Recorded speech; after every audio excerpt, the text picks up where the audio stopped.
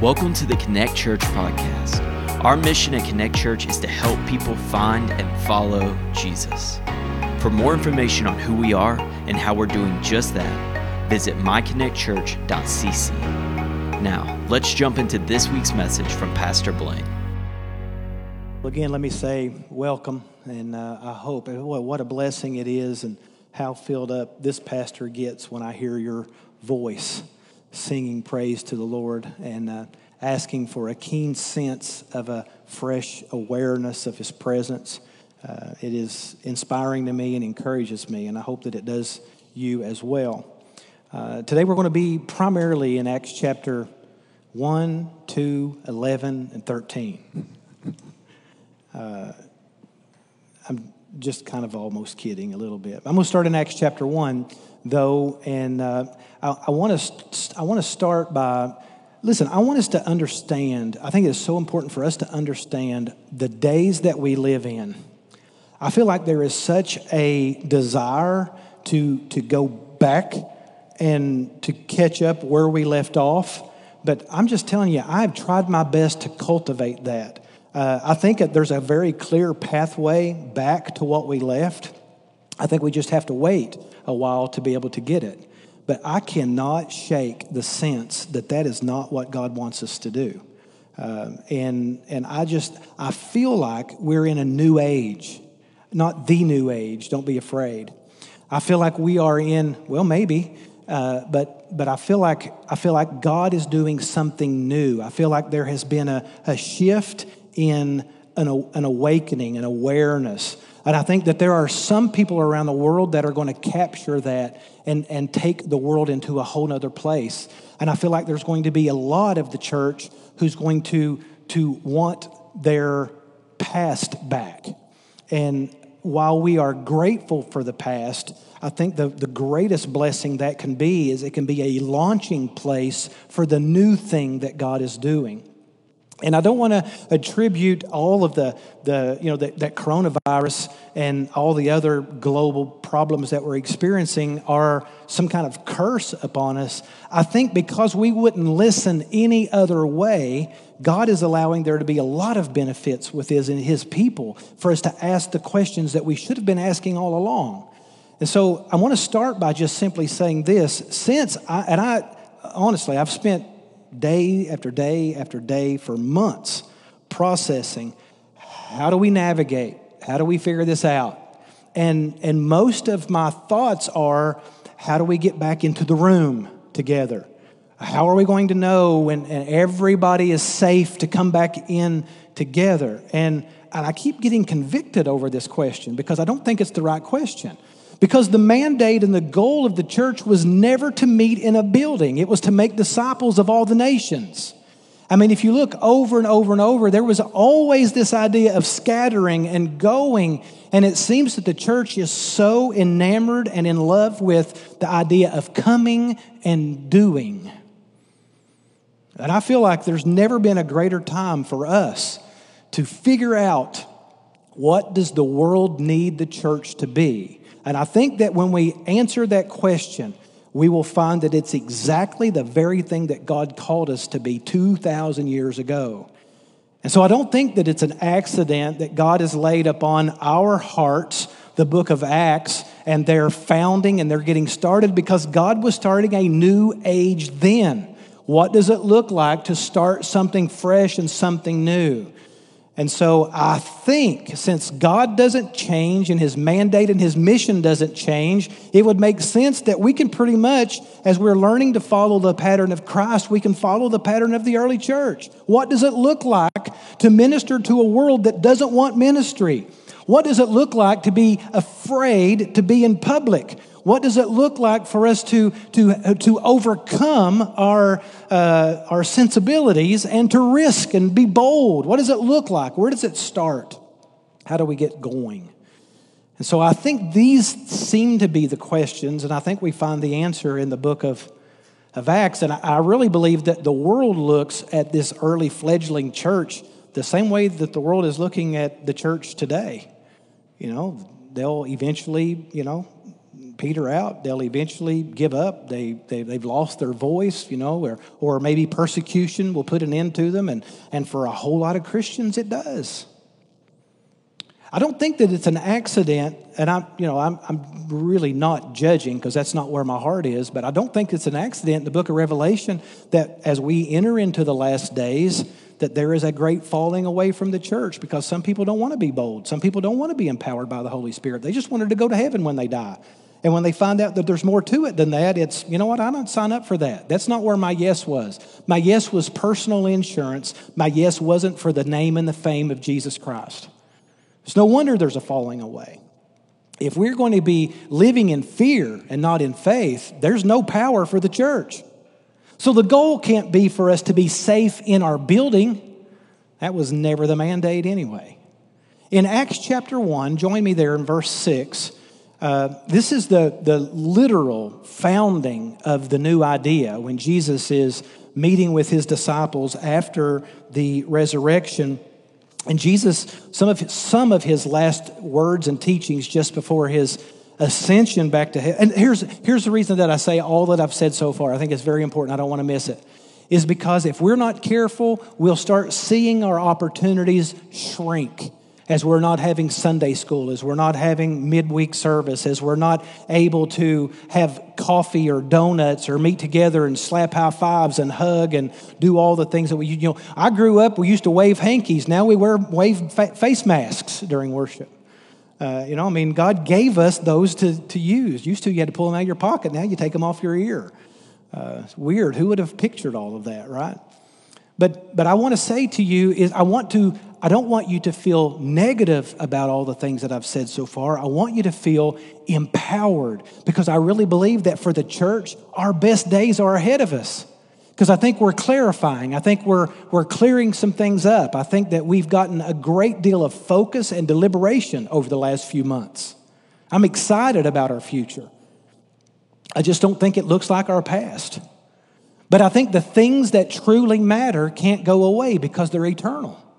We've just got to figure out what does that look like for us to stay on point, for us to stay, or maybe for the first time, get engaged in the mission and the mandate of Jesus Christ without doing it the way we've always been taught to do it. Our generation has an opportunity to do a new thing, to do something that will change the world just like the early church changed the world. And I'm filled with hope about that. And I need brothers and sisters to be thinking for ourselves instead of maintaining traditions that we've held for dozens of years. I need born-again, empowered believers to think for ourselves and say, what can I do? What am I saying yes to? So when Jesus starts talking about this new movement, when he says, you have been baptized, or, John baptized with water, but you will be, this is in verse 6 of chapter 1 of Acts, but you will be baptized not many days from now by the Holy Spirit. Now, this is a new thing for the church. Could they meet corporately? Yes. Could they worship the Lord? Yes. Could they give offerings? Yes. Were they supposed to go out and share the message of God? Yes. They were to do everything that the new church was to do, except the church is starting a new thing because they are going to be empowered by the Holy Spirit. And I feel like we have forgotten the benefits of being empowered by the Holy Spirit. In a lot of ways, we're doing church like Jews did. We're wanting it to be done upon us, or something that we just go through the motions and do. We go to church on Sunday morning, I'm done. I go to Sunday school and I learn some new things and I'm done. I check off the 1 or 2 times a month that I go and I'm done. I've done my Christian duty. People ask, are you a Christian? Yes. But being a Christian is so much more than identifying with a worldview or a framework. Being a Christian is where we would say, I am living my life on purpose for Jesus Christ. And it matters because it's eternal. That's why the church of Antioch is so important, because it was in this place that they first said, these people act like Jesus. I just wonder if in our church, if our neighborhoods, if our city, if our county would say, man, those people, they act like Jesus over there. Or do we act like Christians that we've known? Well, So here's what the early church, when Jesus starts getting excited about this new revolutionary Holy Spirit movement that's going to change the world, here's what the disciples say, all right? Now, they have already witnessed the resurrection of Jesus, and here's their question to Jesus. The best question that, at this point, the best believers could ask was this: is this the time that you're going to restore your kingdom to Israel? They could not get their eyes off of this kingdom. They could not see what Jesus was talking about. Jesus was trying to take them to a whole nother level, and they were satisfied with making this level better. And I really believe that many of us and most of the world live in that same place. We think about Christianity. I just really want to elevate my life a little bit. I just want to go to heaven. That's all I want. I really just want my life here to be a lot better while I wait for that life there. And that's never what Jesus called us to. In fact, I think it's an insult to the cross and to the giving of the Holy Spirit. I think it's one of the reasons why the church today has such a poor view in culture, is because we've not been the church for a long time. Ask ourselves this: if the goal is to make disciples, how many disciples have we made? How many people are we reaching? How many times is the gospel on your lips week after week after week? Seldom. How many people are we seeing baptized? Are we being effective as the church? Well, if the effectiveness of the church is meeting together week after week and going to our classes and talking to each other about how much better our life is, yeah, we're nailing it. So the question cannot be, how do we get back to where we were? The question has to be, how can we use coronavirus days as an opportunity to change the world? Because we are empowered to obey the mandate of Jesus Christ. And let me tell you something. Coronavirus can't stop it. There's not one thing on this earth that can't stop it. The sword of the Romans couldn't stop it, neither could the cross. And these people weren't asking, when's it going to be safe? They were asking, death, I'm in. But it had better matter for eternity. I'm not saying take uncalculated risks. I'm saying the things that we put our hand to, they better matter for eternity. And until they can, we're going to play it safe. Until we can formulate, how can we change the world? So here's what Jesus says. You're going to receive power of the Holy Spirit not many days from now. Now, when they ask the question, are you going to make it easier for us? Is this when we're going to be leaders and treasurers and secretaries of the kingdom? And Jesus said, you know what? It's not for you to know the seasons. It's not for you to know the timing. Boy, isn't that what we want? We want to know the time, right? You want to know how to pack out a room? Start talking about prophecy in the book of Revelation. People want to hear. They want you to name names and tell me when, where, why, and how. That's what I want to know. That's exactly what the early church wanted to know. Tell us when. Oh, you think that's what horns mean on that big beast? Oh, well, I always thought it was, all Christians love to talk about the times and the seasons. Jesus said, here's what's important. Look what he says. I'm not going to paraphrase Jesus. It is not for you to know the times or the seasons that the Father has fixed by his own authority. But your responsibility is this. You will receive power. That's all you need to know. You will receive power by the Holy Spirit has come upon you, and you will be my witnesses. Quit worrying about the times and the seasons, and you need to start thinking about what it looks like to be a witness in a world that doesn't like you. And here's how you're going to win them over. Love them. Give. Humility. Serve them. Well, that's not how you take over a kingdom. You take over a kingdom by being right and being strong and being the majority. Well, guess what? We're not strong nor the majority anymore. We are in a post-Christian age, a post-church age. And if we're going to reveal his kingdom to this world, we're going to have to use it with his tools because our tools don't work anymore.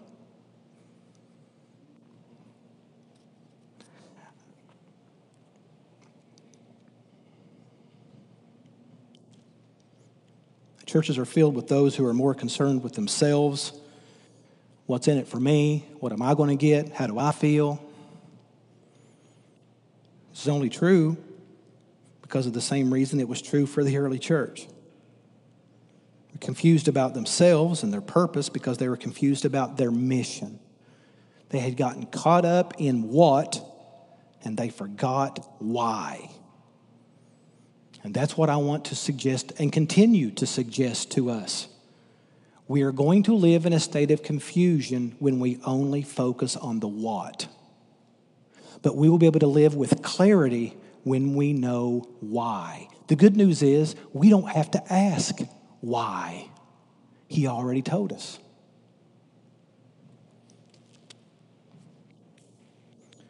So Luke's story of the founding of the church in Acts begins with two revolutionary events. The first event focuses on the mission of the church when Jesus said, "Make disciples of all the nations." The second event, he tells them what, and then he empowers them with the Holy Spirit. I think that's so important. He empowers it for its mission. The church is useless in society without the empowerment of the Holy Spirit. The church only serves itself without the empowerment of the Holy Spirit. Being a Christian is about being on mission and saying yes. Not just the forgiveness of sins and not just living out a certain lifestyle. This is the process we're used to.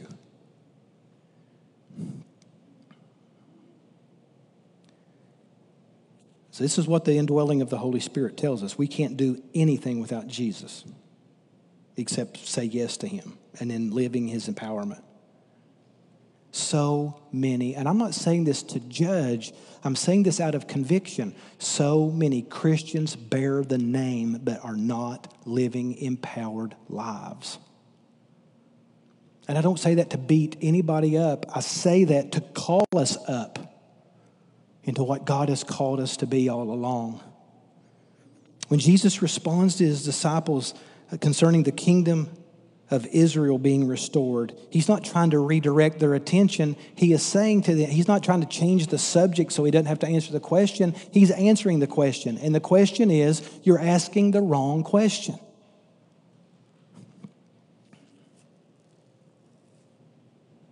Listen to this. In John chapter 20, verse 21, I quote this a lot, but I'm going to read it from Jesus' lips. Jesus said to them, "Peace to you. As the Father has sent me." As means the same model, right? So, as the Father has sent me, for the same reason, for the same mission. We are not just to be good people as Christians. We are to be active Christians, like Christ in this world. As the Father sent Jesus, Jesus said, "I'm sending you for the same mission and purpose." Why was Jesus sent from the Father? If this were Sunday school, I would ask that question and we would talk about it. I'm going to give you the answer. To seek and to save the lost, to make disciples, to pursue and recruit worshipers for the glory of God the Father, to glorify the Father in every breath of our lives. That's why the Father sent Jesus, so that the world would know that he is. So, Jesus said, for those very purposes, the same purpose that I send you out. And after saying this, he breathed on them and said, "Receive the Holy Spirit. If you forgive the sins of any, they are forgiven. And if you retain the sins of any, they are retained." Listen, I do not want you to hear a sermon this morning. I want you to hear the breath of the Holy Spirit. I want it to do something different in us than it's ever done before. I want you to hear this as if you've never heard this message before. We must live as sent people. Period. The Father sent Jesus to us. We take up the mantle and we continue the being sent and the going and the speaking and the model. It's not just so our sins can be forgiven. a lot of folks would say yes to Jesus, and I admit that I'm a sinner. I say yes to Jesus, and as a benefit, I get to go to heaven when I die. I mean, that was the point. That was the whole reason that I got saved anyway. It was for me. I'm just being honest. I did not want to go to hell. Anybody else? I didn't want to go to hell. And so I'm going to say yes to Jesus. But perfect love, what does perfect love do? Casts out fear. So once you start getting to know and experience who Jesus really is, guess what happens? I'm not a Christian because I'm afraid anymore. There are a lot of Christians who are Christians because they don't want to go to hell and they're afraid. But once you get to know Jesus, perfect love casts out fear. I'm not a Christian because I'm afraid. I'm a Christian because I love Jesus. It changes everything. It changes our motivation and it changes our why. The truth of the matter is, Jesus never really commands us that salvation was for us. I mean, Jesus talks about accepting him often, but it's usually to accept him so that the message can continue.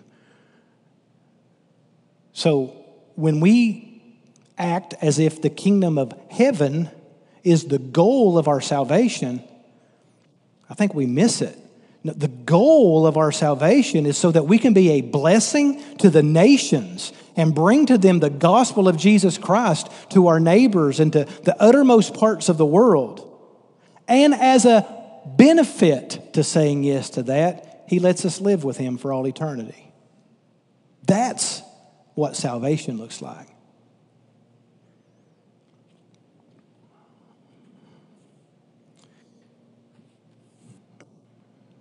At salvation, God gives us a new heart for his name. He puts his spirit in us to energize us to accomplish the work of Jesus in the world.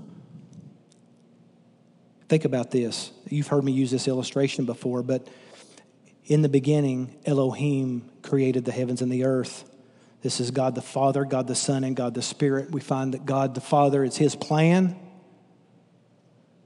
to redeem the world and to restore broken things and to give us a ministry of reconciliation so that we can have a renewed relationship with him. That's all the Father. It's all his plan. But there had to be a kinsman redeemer to unite us back to the Father because sin broke that relationship and there had to be a bridge back to the Father. And so one of us has to be perfect and die for all of us.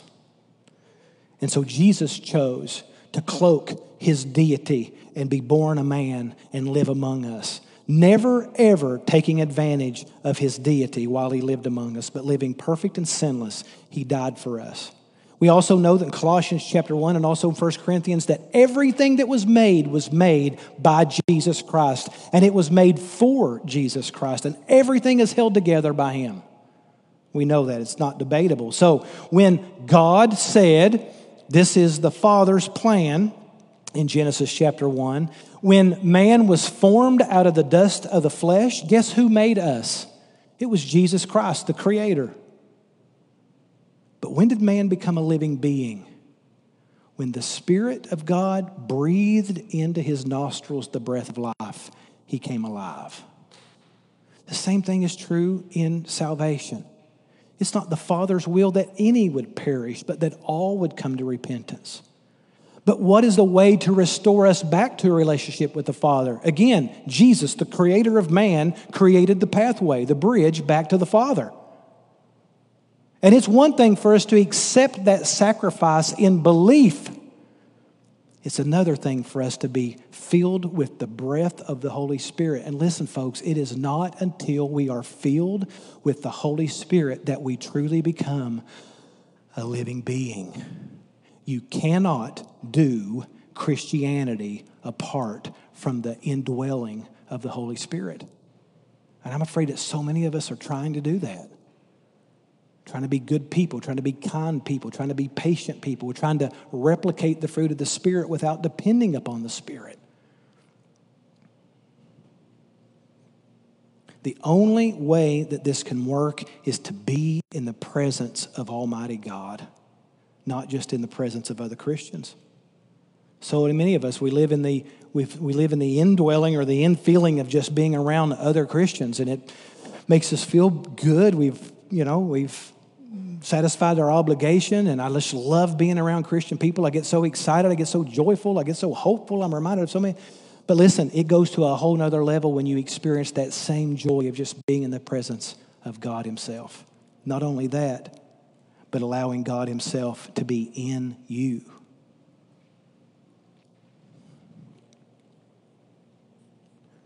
Think about just 11 chapters later in Genesis chapter 11 at Babel.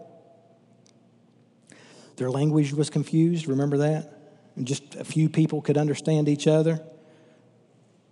At salvation, the early church was given new tongues, and everyone could understand each other.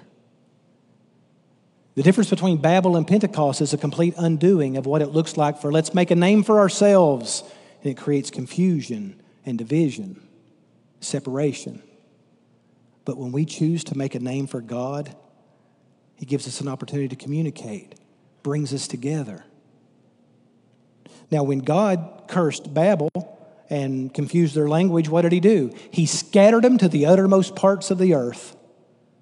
And then what does he do with these new people who can speak clearly the language of the Holy Spirit that unites people together? What does he say to do? Immediately, go to the uttermost parts of the world and be scattered to bring life, to undo the curse of let's make a name for ourselves. He gives us the empowerment to make a name for him.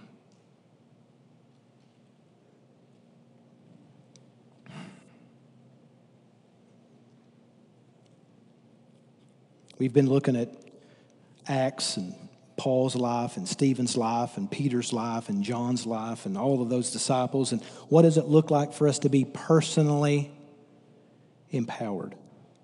Well, obviously, they have a supernatural ability to understand and present Scripture. They had the ability to do supernatural healing, supernatural unity, a desire to truly wait until we have direction from God, to pray for that direction. And they had a supernatural dependence. I mean, this is not like Abraham who prayed and did what he wanted, or Moses who prayed and did what he wanted, or David who prayed and did what he wanted. These were people who had decided that, you know what? We have a lot of ideas, but we're going to listen to the Holy Spirit. That's supernatural. We will always get ahead of ourselves if we pray knowing what we're already going to do. They also had supernatural generosity. And that was because they had supernatural freedom, because they knew who they were in Christ now. And they had a freedom to be generous, not just tithing like the Old Testament, but now generous giving. And they had supernatural boldness. You take all of these things that the early church, and that's what we find in this very first encounter at Antioch. I mean, these people are quite different than they used to be. So what does it look like for empowered people individually? I know, because Scripture is clear, what every Christian is called to be and called to do and why they are called to do it. But what would it look like for those that are saying yes to band together? You see, I do believe that I'm indwelt by the Holy Spirit. I believe that I have said yes to Jesus. I also know that all that God is can't possibly be contained in me. I know that. I have some gifts. I have some understanding. I have some wisdom. But when you bring your wisdom and your understanding and your gift into mine, it enhances mine. And when the person sitting beside you brings theirs into that, it expands it. And let me tell you something. There's not enough people on the world to exhaust God's manifold wisdom, his many colors that he would bring, because we can't contain it all. But we are better together. It does not do anything to eclipse my personal calling. But I need the church. I need you. Because there's a better understanding of my call, my ministry, and I have more abilities when we're together than I do when I'm by myself. It's important for us to understand. That's why the most of the New Testament writings of the letters to the churches are about the one another's, because we have to learn how to work together. And you're exasperating, just like I am. And so we need to learn to give preference to one another and to be patient with one another and to forgive one another quickly and how to love one another and be humble together and how to esteem others more highly than we esteem ourselves. It's very important, and it's supernatural work.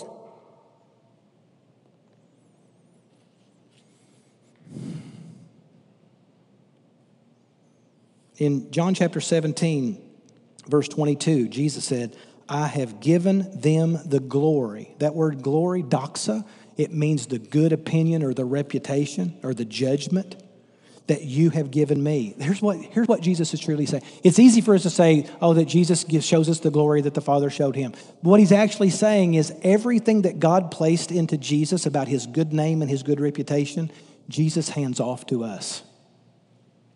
We are continuing the attributes and the personhood of Jesus. He says this, I have given them the glory that you gave me. That's great news, right? Most of us want to stop right there. But two of the most powerful words of Scripture are just after that. So that, see the purpose? So that I have given them the glory, because there's a purpose for the glory. There's a reason why you have had the glory of Jesus Christ that came from God the Father, that they may be one.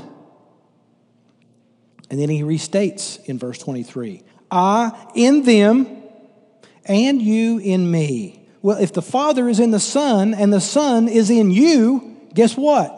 We have everything that Jesus has. Again, that they may be perfectly united, so that, here it is, again, for that same purpose, that the world may know that you sent me and have loved them just as you loved me. How important is this union together with other believers? It is our greatest evangelistic tool to show them the love of the Father, but that's not what we show people. That's not what the church has been accused of doing for the last 50 years, is demonstrating the love of the Father to the world. We've been demonstrating how to show them that we're right and to try to beg them to agree with us about everything, but that wasn't the mission of Jesus. The mission of Jesus was to love people so that they would understand the love of the Father. And how can they most understand that? When Christians dwell together in unity. So we need each other.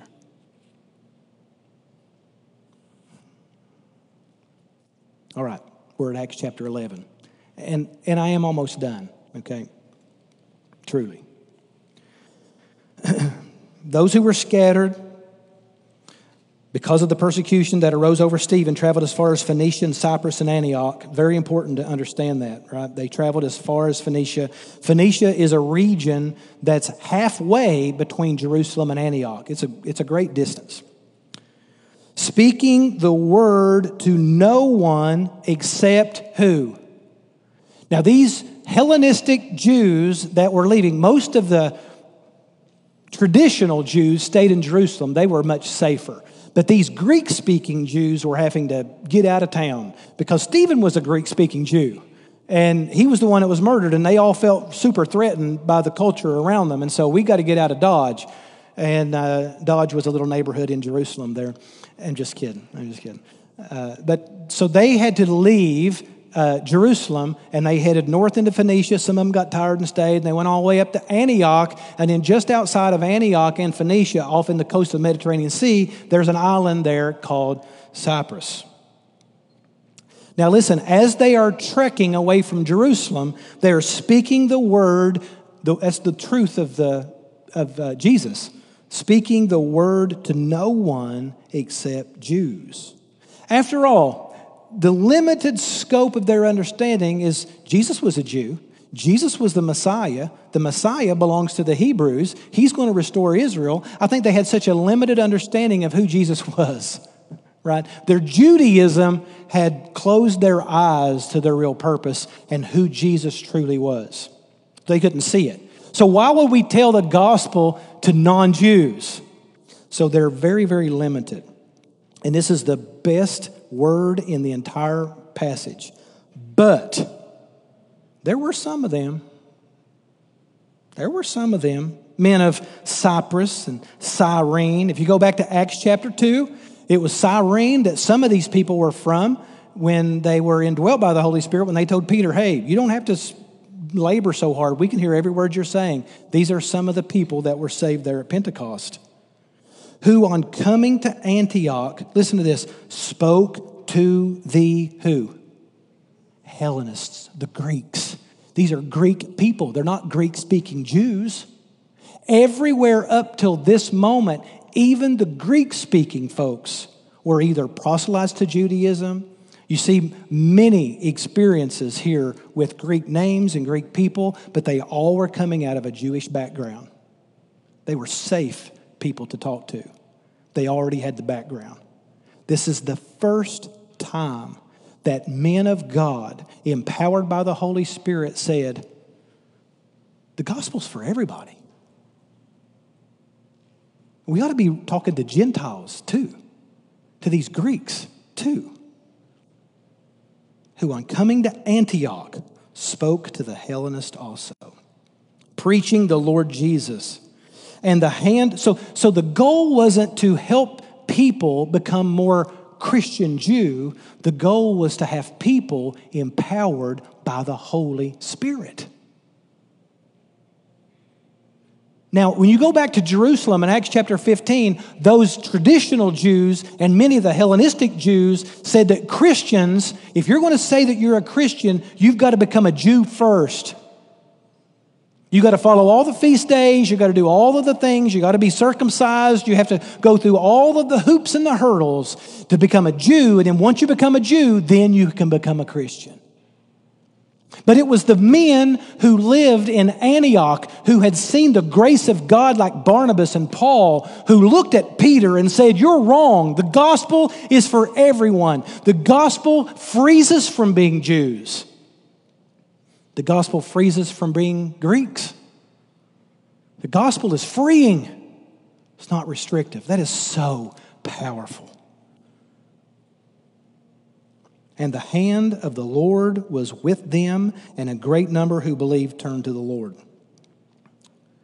No, wait, did you see that? I want to just bear that out very quickly. A great number who believed turned to the Lord. There were some who believed who didn't turn to the Lord. I've known some of those people who believe, but they won't surrender. They want to live their life. They want Jesus' things. They don't want Jesus.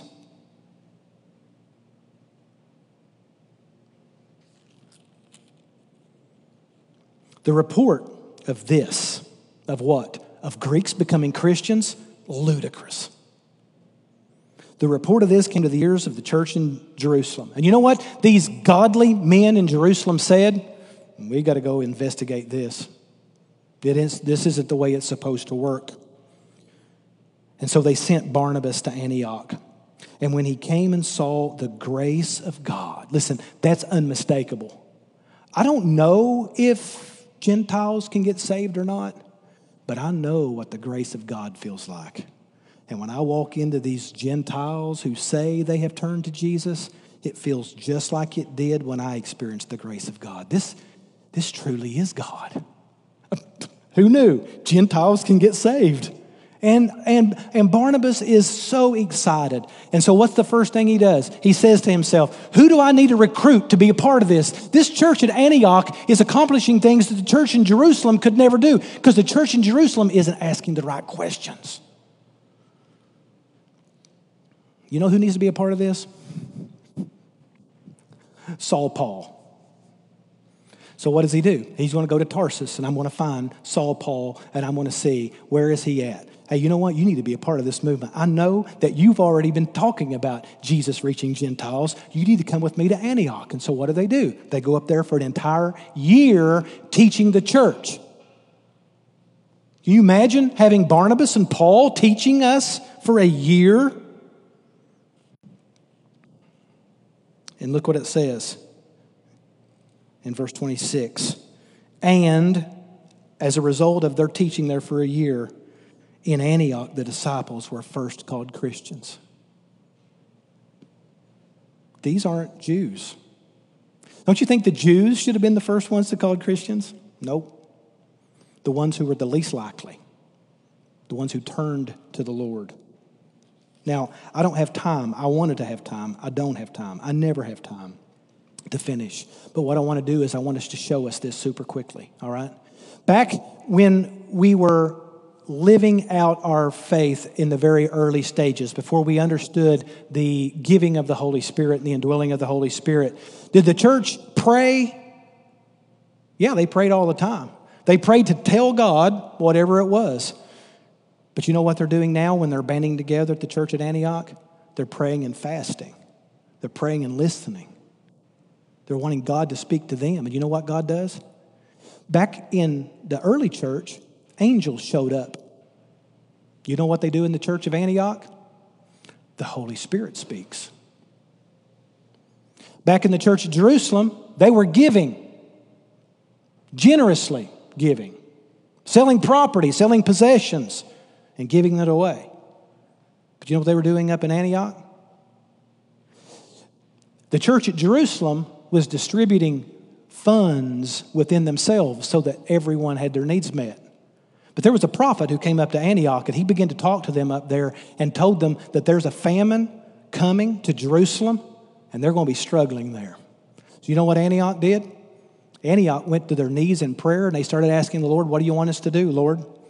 And they sent an offering, a generous, way above their tithes, sold their possessions, gave away their stuff, and sent that money back to people they didn't know. It's one thing to be generous to each other. It's another thing to put that in an envelope and send it to people you don't know. That's supernatural. Do you know what the church at Jerusalem did? They spoke the truth in the streets and they talked to their neighbors. You know what the church at Antioch did? They started calling out missionaries to go to the uttermost parts of the world. You know, we are really, really handy all by ourselves. We can pray, we can give. You know, the church at Jerusalem, when they established the deacons, it was because there was a prejudicial issue. These Jews thought they were being repressed by these Jews. You know what the church at Antioch is doing?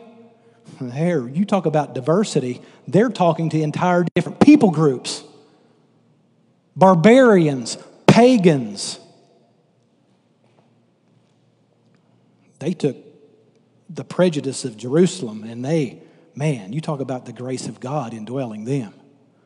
That's why I want to talk about Antioch, because you can see, and I'm not comparing churches, I don't think we're supposed to do that, but you look at the true church at Jerusalem, they were so limited by how far they could see.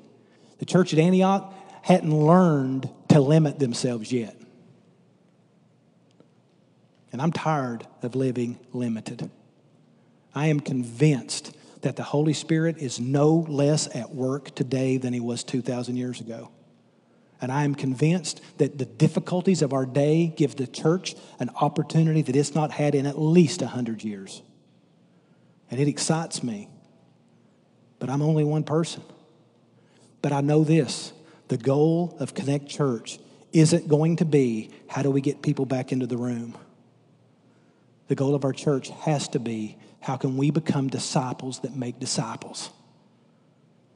How can we see people who are broken and hurting and lost, the least likely? How can we see them indwelt by the Holy Spirit so that the world can know that the Father sent the Son?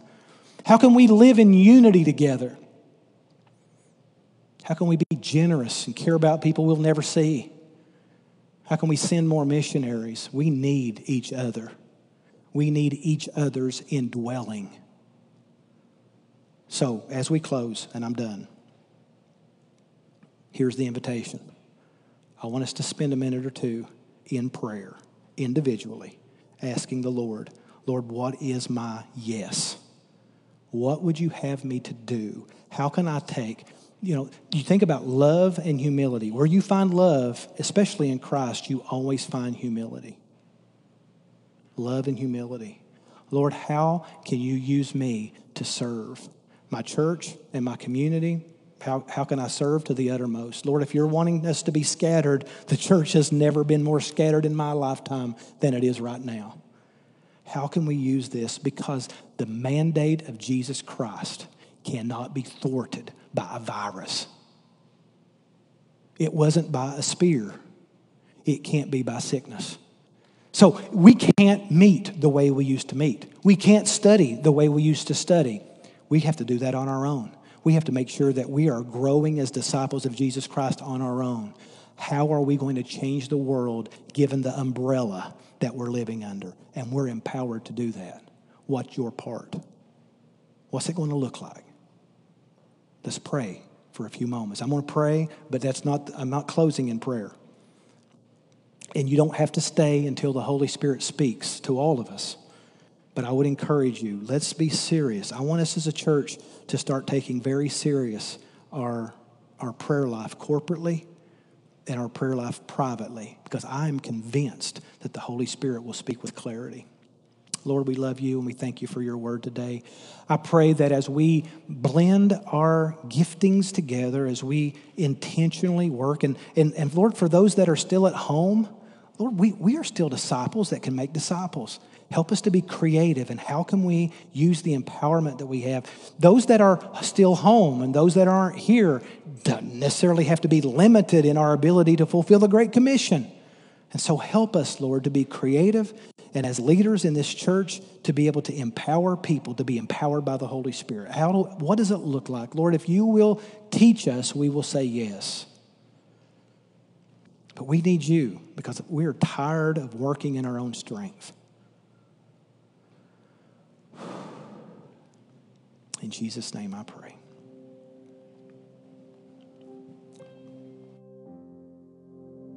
If you need help finding or taking your next step, send us a message at hello@myconnectchurch.cc.